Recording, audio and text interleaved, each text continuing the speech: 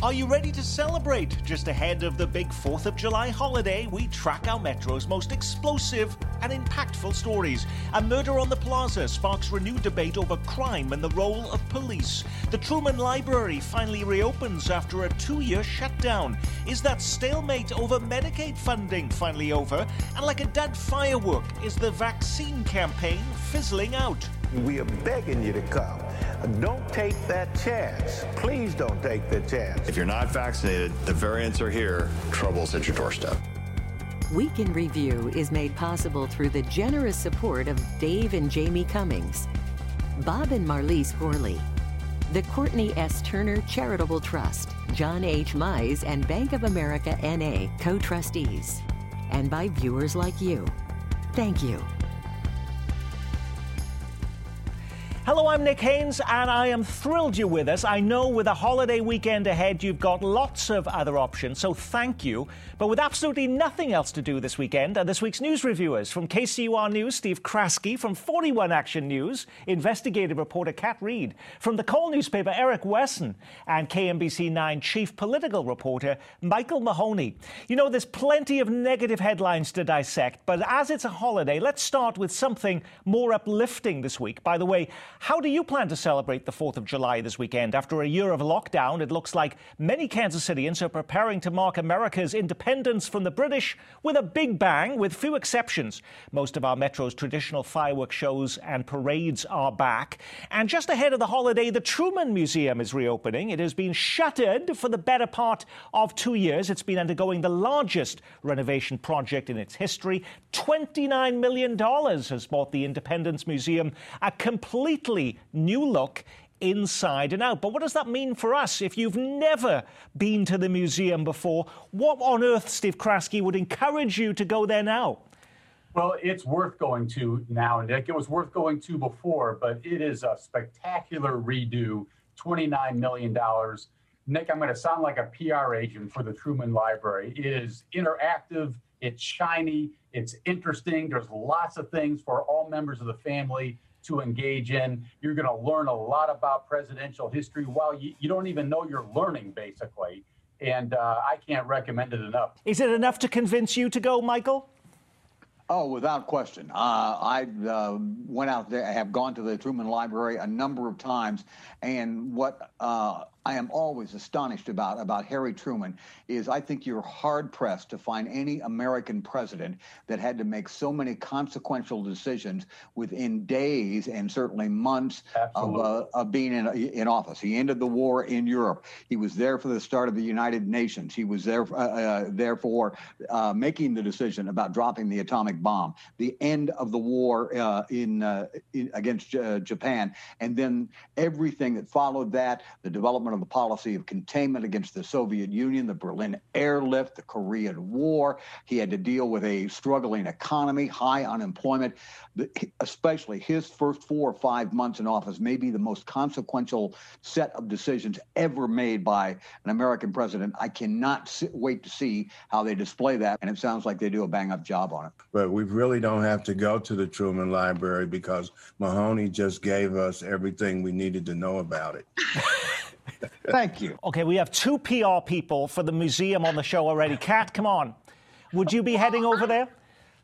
I'm excited because I sadly didn't have the opportunity to go before it closed. And so this will be my first time with fresh eyes seeing it. And I think what's really interesting is that the museum's director talks about this not being a just regurgitation of facts. It's really a reimagining, a retelling, maybe a little bit more critical at times of the Truman presidency, and really encouraging visitors to ask some hard questions. So I think that is really interesting, and I'm looking forward to seeing it. Now, as we head into Independence Day, an explosive fact for the 4th of July. According to a new national survey, Missouri ranks #1 in the nation in per capita fireworks sales. I saw that on Channel 9. With Missourians snapping up $42 million in rockets and spinners and sparklers, there are enough fireworks bought in Missouri to shoot off roughly 7 per person. By the way, Kansas isn't far behind. It comes in at #3. But you know where else Missouri is #1? It's not flattering. It's in the percentage of its residents hospitalized for COVID-19. It's an important issue as we head into this 4th of July weekend. On July 4, We're going to celebrate our independence from the virus as we celebrate our independence of our nation. Back in May, the president setting a goal of getting COVID shots in the arms of 70% of Americans by the 4th of July. The White House now publicly acknowledging that is not going to happen. We're at about 66% of American adults with one dose of the COVID shot. So what about what's happening locally? While some zip codes in Johnson County have topped the 70% mark, we're largely below that national average. Today, 62% of Kansans have received at least one dose. That puts Kansas 28th in the nation. It's lower in Missouri, where only 55% of residents are partly vaccinated. That ranks Missouri 40th in the country. In Buchanan County, by the way, the home of the city of St. Joseph, just 20% of residents there have received at least one shot. But with almost everything now open, what difference does that make, Kat Reed? Well, the problem is the spread of the Delta variant, which is this incredibly contagious, dangerous COVID variant. And people who are not vaccinated are at much greater risk for that. And they're also passing that more quickly. So we're seeing numbers rise. For instance, in the Springfield area, Cox Health System, they're having to divert patients to other hospitals because they don't have enough staff currently. So it's putting the strain on our health system yet again. So what do we actually do about this? This week, the Royals began its big vaccination push, giving 2 free game tickets to Kansas Cityans who visited local Price Chopper stores to get the shot. Last week, Wyandotte County began dangling a new round of incentives in front of its residents, daily drawings for season passes at Worlds of Fun and $500 gift cards. But is there any evidence these kinds of incentives are making a difference, Eric Wesson? No, there's no evidence here locally where it's driving people to go out to try to get the vaccination. Problem that's been brought up about incentives is that some of the people who still have not gotten the vaccine have said they're concerned for safety reasons, and offering them a $25 gift card is not going to change their mind. What could change their mind is seeing more family members and loved ones get the vaccine or hearing information from a trusted source like a primary care doctor. So that's the problem. At this point, we've hit a lot of the people who are interested in getting the vaccine. Now you have people who are just saying hard no, and, getting these perks won't change their mind. By the way, Michael, you were interviewing Kansas Governor Laura Kelly this week. She's part of a new campaign, advertising campaign to get people to get the shot, along with Sharice Davids. I was looking at those spots this week. As the 4th of July approaches, celebrating our independence feels more important than ever. But as we gather, please remember, COVID isn't over yet. A new, more contagious strain of COVID is rapidly spreading in neighboring states. The best way to stay healthy is to get vaccinated today. If you choose not to be vaccinated, please be responsible around others. And if you feel sick, get tested. Have a safe and healthy Independence Day. But is that going to make any difference to people just to see Laura Kelly in front of a camera, with a very low production values, and Sharice Davids doing the same? Is that going to encourage people to get the shot? No, we are at a stage now where the vaccination drive is up against a pretty stiff and formidable wall of people who simply do not believe that they need to get the shot, and they don't want to get the shot. If it's personal reasons, it's religious reasons, if it's political reasons, they're not interested, and incentives are not going to drag these people across the vaccination line. I'm not sure that anything will, perhaps even getting sick with it. Nick, they were even giving away free beer in Springfield to drive people to get vaccinations. That didn't have much impact. And to Michael Mahoney's point, Nick, if the fear of contracting COVID through this Delta variant isn't going to get people to get a shot, an ad from Laura Kelly certainly isn't going to get that job done. I think one of the things that I hear people tell me why they're not getting it is it must not be that bad now because they've released some of the measures that they had, like wearing a mask. People don't talk about social distancing as much. And there are a lot of different reasons, and people were like, well, we must be over it, or we've gotten past the dangerous part because they're relaxing so many restrictions. I think that's the biggest message that is taking place in the Black community. And isn't there truth to that, though? I find it hard to believe at this point in time that we will see any city in this metropolitan area go back to more restrictions on businesses or to impose new mask mandates. Is that correct, Steve? Well, that's a great question. I think the psychology here is fascinating because as this Delta variant spreads, Public health officials may have no choice but to begin to recommend that. But are the citizenry, are folks ready to go back and don masks again after this last year and a half? The answer is no. But at some point, you begin to wonder if we'll have any choice if this thing runs wild. I did notice that the National Governors Association says most states now are offering some major incentives to residents to get vaccinated, from Ohio that has $1 million lottery prizes, and to Arkansas, Kat Reed, that is offering a fishing license. For instance, in New Jersey, you can have a dinner with the governor there as an incentive. You were speaking with the governor in the last few days, Mike Parson. Is he going to be offering a dinner with Mike Parson and his wife as an incentive to get people vaccinated? Not that I know of. I do know the Kansas Lottery Commission had been talking about working on a similar lotto setup, not as big as Ohio, but something. Of course, I am not sure that anything came out of those discussions. That was a few weeks ago. Well, we mentioned states and what they were doing with these COVID vaccine lotteries. Did you see this news this week? I got my purse and my $2, and I'm hoping this is a winning ticket. Missouri Governor Mike Parson signing into law this week a measure that for the first time will keep confidential the names of anyone who wins the lottery in Kansas. Kansas already does that. It could be a big deal to you. It is for Week in Review watcher Scott, who emailed me to say, I go over to Kansas twice a week to buy my Powerball and Mega Million tickets. Is Missouri, Eric Weston, about to get a huge windfall in new lottery money as thousands of people abandon Kansas to get their tickets in Missouri now?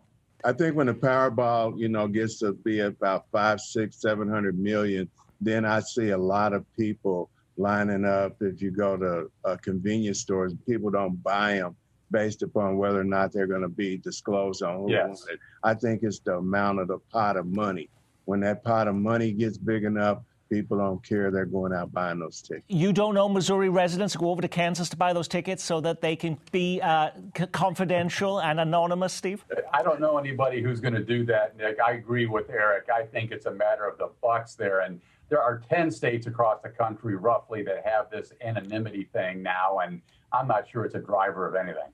The impasse over Medicaid funding in Missouri has now been broken. Missouri lawmakers inking a deal to renew a critical tax on hospitals, nursing homes, pharmacies and ambulances that pays for a large part of the existing Medicaid program.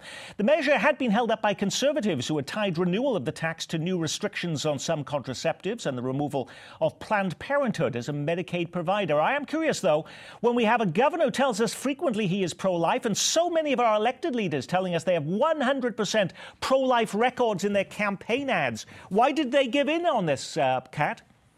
Well, Governor Parson brought this up in our interview. He talked about, again, reiterating his pro-life stance, but he said that there was a concern, there's a balance of meeting that, being pro-life while also staying in compliance with federal Medicaid law. And he brought that up and said, the FRA renewal is not something that we can mess around with. This would be a huge, devastating revenue loss. And he said, what we can do is we can do some things on the state level on the pro-life front. So I think he was willing to compromise on that with the promise that they will be working on other legislation on the state level later on. Governor Parson was telling lawmakers, if you don't extend this thing, you're not going to give me any choice but to cut the budget by hundreds of millions of dollars as a new fiscal year begins. That level of chaos proves simply too much politically, even against the strong anti-life crowd in the state, and lawmakers signed on to this effort. Just to be clear, Michael Mahoney, this had absolutely nothing to do with that expansion of Medicaid that was passed by voters in Missouri last year. That was recently ruled by a judge as unconstitutional. Are we any wiser this week on what happens now? Well, with respect to Medicaid expansion, that's going to be before the state Supreme Court, not this coming week, but the following week. Two big Medicaid stories. One of them now seems to be resolved. Expansion is in the courts. A popular Country Club Plaza hotel was in lockdown this week, and some streets in and out of the shopping district were shut down. What was happening? Another murder, this time inside of the Sheraton Suites, a few feet from the Gap and Barnes & Noble. This was the city's 75th homicide. But given all the coverage crime gets in the media, you may be surprised to learn that murders are way down on last year. This time in 2020, we were recording more than 90 homicides. Week in Review watcher Dr. Ernest Evans, who is a local professor and crime expert, writes, Casey CMO is one of the only large cities in the country where homicides are lower in 2021 than in 2020. The city is clearly doing something right. Eric Wesson, 2 weeks ago on the program, you said the opposite. Are you ready to change your perspective now? Absolutely not. The trend seems to be up, down, up, down. There's nothing consistent to level it off. And even though we're down in homicides, it has nothing to do with what the city's doing. Just bad guys aren't shooting at each other. And if they are shooting each other, they're not shooting each other fatally. One of the interesting things that I got from the police department yesterday was shootings are down 35%. But if you watch the Board of Police Commissioner meeting, they're not saying anything that they're doing differently. No, Nick, some perspective is needed here. The number of homicides is down compared to last year. But as of this morning, we're at 75, Nick. That's more than 2019. That's more than 2018. It's more than 2017 as well. We're still on pace for 150, 160 homicides this year. That's nothing to brag about. Well, the crime issue is playing out amid two new developments that relate to gun policy on both sides of the state line. Starting on Thursday of this week, a new law officially went into effect in Kansas that drops the age to carry a concealed weapon from 21 to 18 years old. In Missouri, the city of St. Louis has gone to court to try and block a new state law that bans local law enforcement from enforcing federal gun laws. Kansas City and Jackson County leaders say they're considering joining the lawsuit. Since lawmakers passed that measure, a suburban St. Louis police chief has resigned in disgust. And in the city of St. Louis, the police chief pulled his officers from participating in federal crime task forces, at least temporarily. But what about here? Has the Kansas City police changed the way they are policing as a result of this new measure, Kat? Well, a spokesperson for the police department said the new rule is not going to affect their day-to-day operations because they have a team of detectives who handle gun cases specifically. But I think the important point to point out here is that no one really knows what is and isn't allowed under this legislation. This is something that came up as I was talking to Governor Parson. I asked him, if you're looking at this from a legal perspective, federal law trumps state law. And he said, this is a statement that we're making as the state of Missouri to protect the Second Amendment, and the Constitution trumps all. One of the things that Kat said that was really important there was that the U.S. Constitution and its supremacy clauses will trump Missouri law. So what this means in blunt terms is this Second Amendment Protection Act in Missouri is nothing more than window dressing and a statement to sort of bolster the folks that believe that the Second Amendment is under some sort of threat in Missouri. It's not going to be upheld when it's challenged in the courts. It's going to have very little practical effect. It's a political demonstration. Steve. Nick, even law enforcement agencies across Missouri, several of them have come out against this law, which begins to explain the power of the NRA in this part of the country.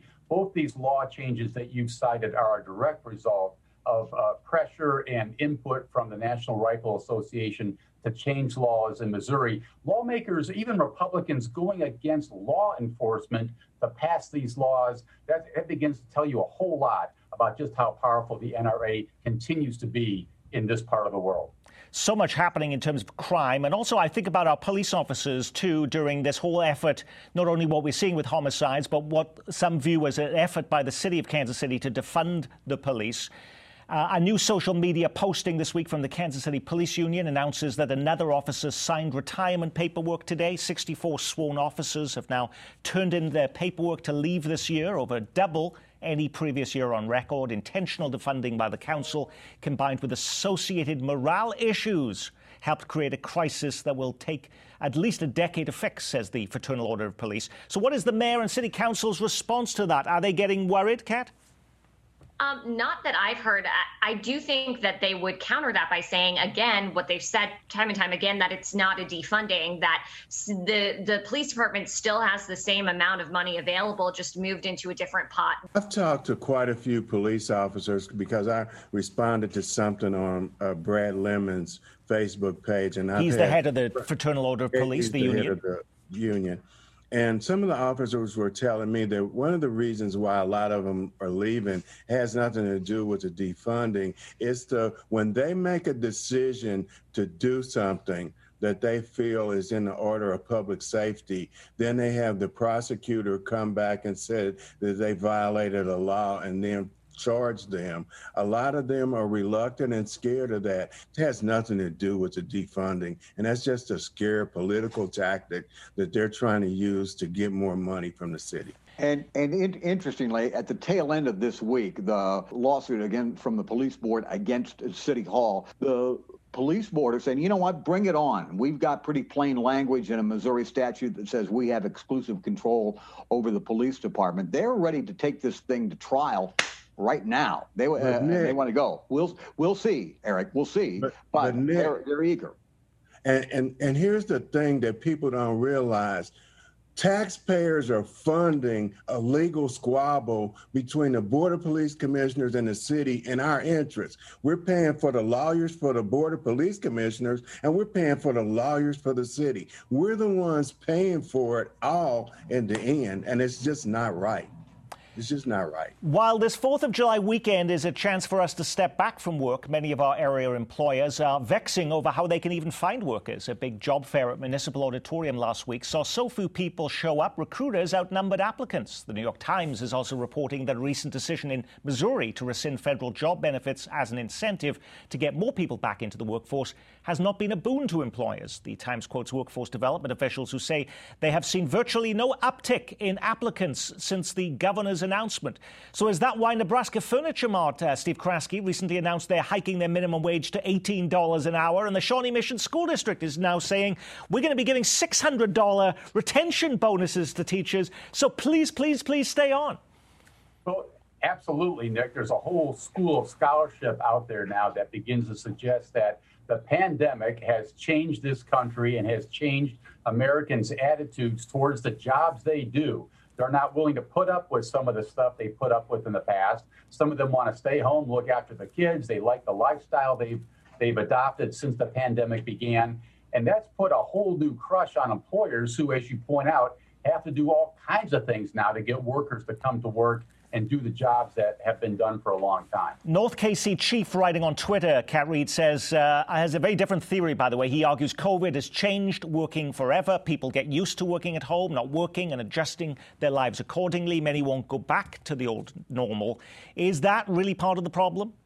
Yeah, I think people had a lot of time to think over the past year of what they want to do with their lives and how they want to work, maybe working remotely. But also, you know, I think when we talk about raising pay or offering incentives to bring people back to the workforce, you have to keep in mind that even having a slightly higher pay, that doesn't necessarily mean you can find childcare. That doesn't necessarily mean you can afford childcare. That is a huge thing. We have seen so many women leave the workforce because of that. So I think that it's a complex situation with a lot of different factors influencing these decisions. I was at a fast food restaurant yesterday, and I was going through the drive-thru, and they had a sign up, and it said, you work today, you get paid tomorrow. So their incentive was, you know, you come to work, you work today, you get paid tomorrow. So every other day, you're going to get a paycheck if you come in and work. So those type of incentives to get people to work. And he said he probably got like 14, he's getting like 14 applications a day